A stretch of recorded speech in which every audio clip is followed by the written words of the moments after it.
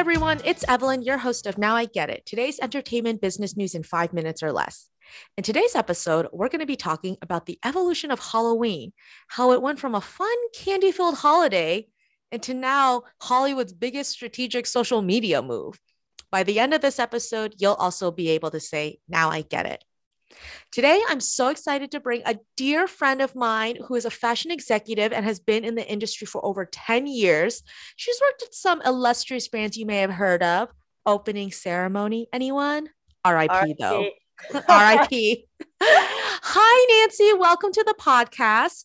And Nancy, I wanted to talk about how Halloween has traditionally been wearing costumes to go trick-or-treating on October 31st. But that's not the case anymore, right? I'd say not quite. From my recollection, Halloween for adults was also just kind of, dorky office parties or Halloween parties for adults at night, but it was never this insane, elaborate sort of display of, honestly, wealth.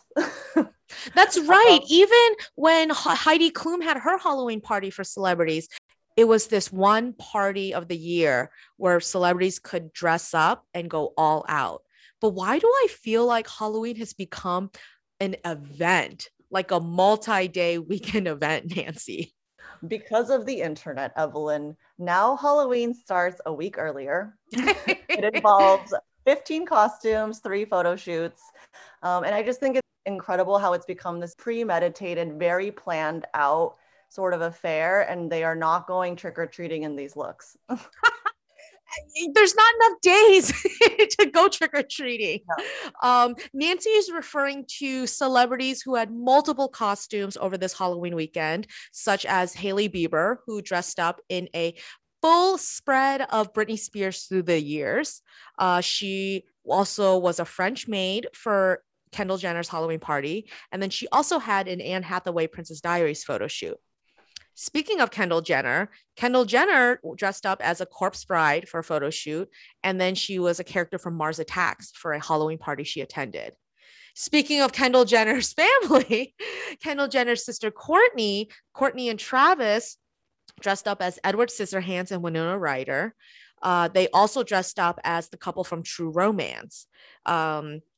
And to round it out, even Justin Bieber, he dressed up as a teddy bear, and then he performed at a Halloween concert dressed up as Ryan Reynolds' character Free Guy from the movie. Yes, another trend there.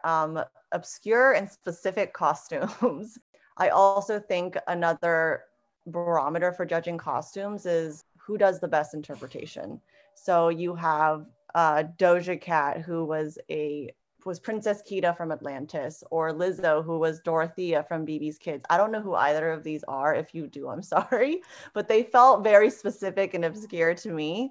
Oh, so that's what Doja Cat was. I was wondering who she was. I know, I had to look that up. And in addition to all of these costumes, they are booking photo shoots for them, and they're planning them well in advance. So you're talking about hiring stylists, photographers, hairstylists, beauty, creating this content probably weeks out, if not, a month or so.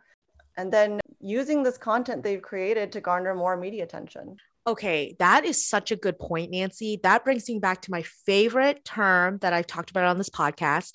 There's 3 forms of media. There's user-generated content, there's paid media, and there's earned media. In this case, this is an example of how user-generated content from these celebrities turns into earned media coverage about themselves. How meta. So we see outlets such as The Shade Room, Just Jared, Variety. All weekend, we saw these accounts who posted paparazzi photos of these celebrities going into parties or reposting the celebrities' photos from their own accounts. We also saw a lot of these accounts try to get really high engagement by creating a little bit of celebrity competition, showdown of the best costumes, where they had Instagram carousels featuring Lizzo, The Weeknd, Kim Kardashian, Doja Cat, and some of the other celebrities we've already named. Right. I feel like the flex is very important.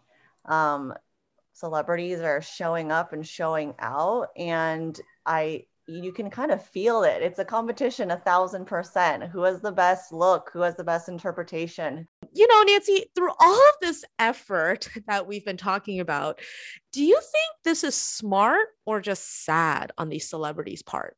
I mean, it's both. You know, initial response for me is, you know, as I was going through some of them, I won't name names, was, oh, this is kind of tragic. Like, you don't have an outlet for this, you know? And then I realized that I looked at that same photograph about 15 times on my phone through various Instagram Got sucked posts in.